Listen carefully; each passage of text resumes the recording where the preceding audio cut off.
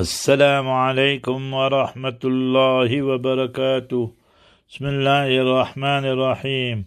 On behalf of Markaz Sahaba, the voice of Ahlus Sunnah wal Jama'ah, and the Capital Group, we present to you the daily diary of Islamic history.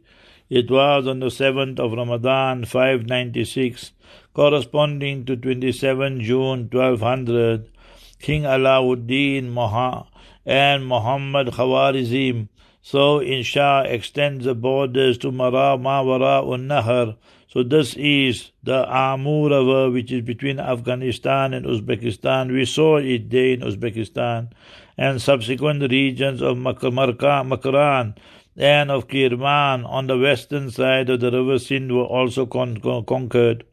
Similarly, that we see on the 7th Ramadan 960 after Hijrah, corresponding to 17 August 1553, the Ottoman Navy, so under the command of Targhut in partnership with the French army, conquered Corsica after the defeat of the Spanish and Venetian navy. Hence 7,000 Muslim prisoners were freed. Alhamdulillah, may Almighty Allah free our prisoners who are in jail just because they are Muslims from the enemy. Ameen Ya Rabbal Alameen. Assalamu alaikum.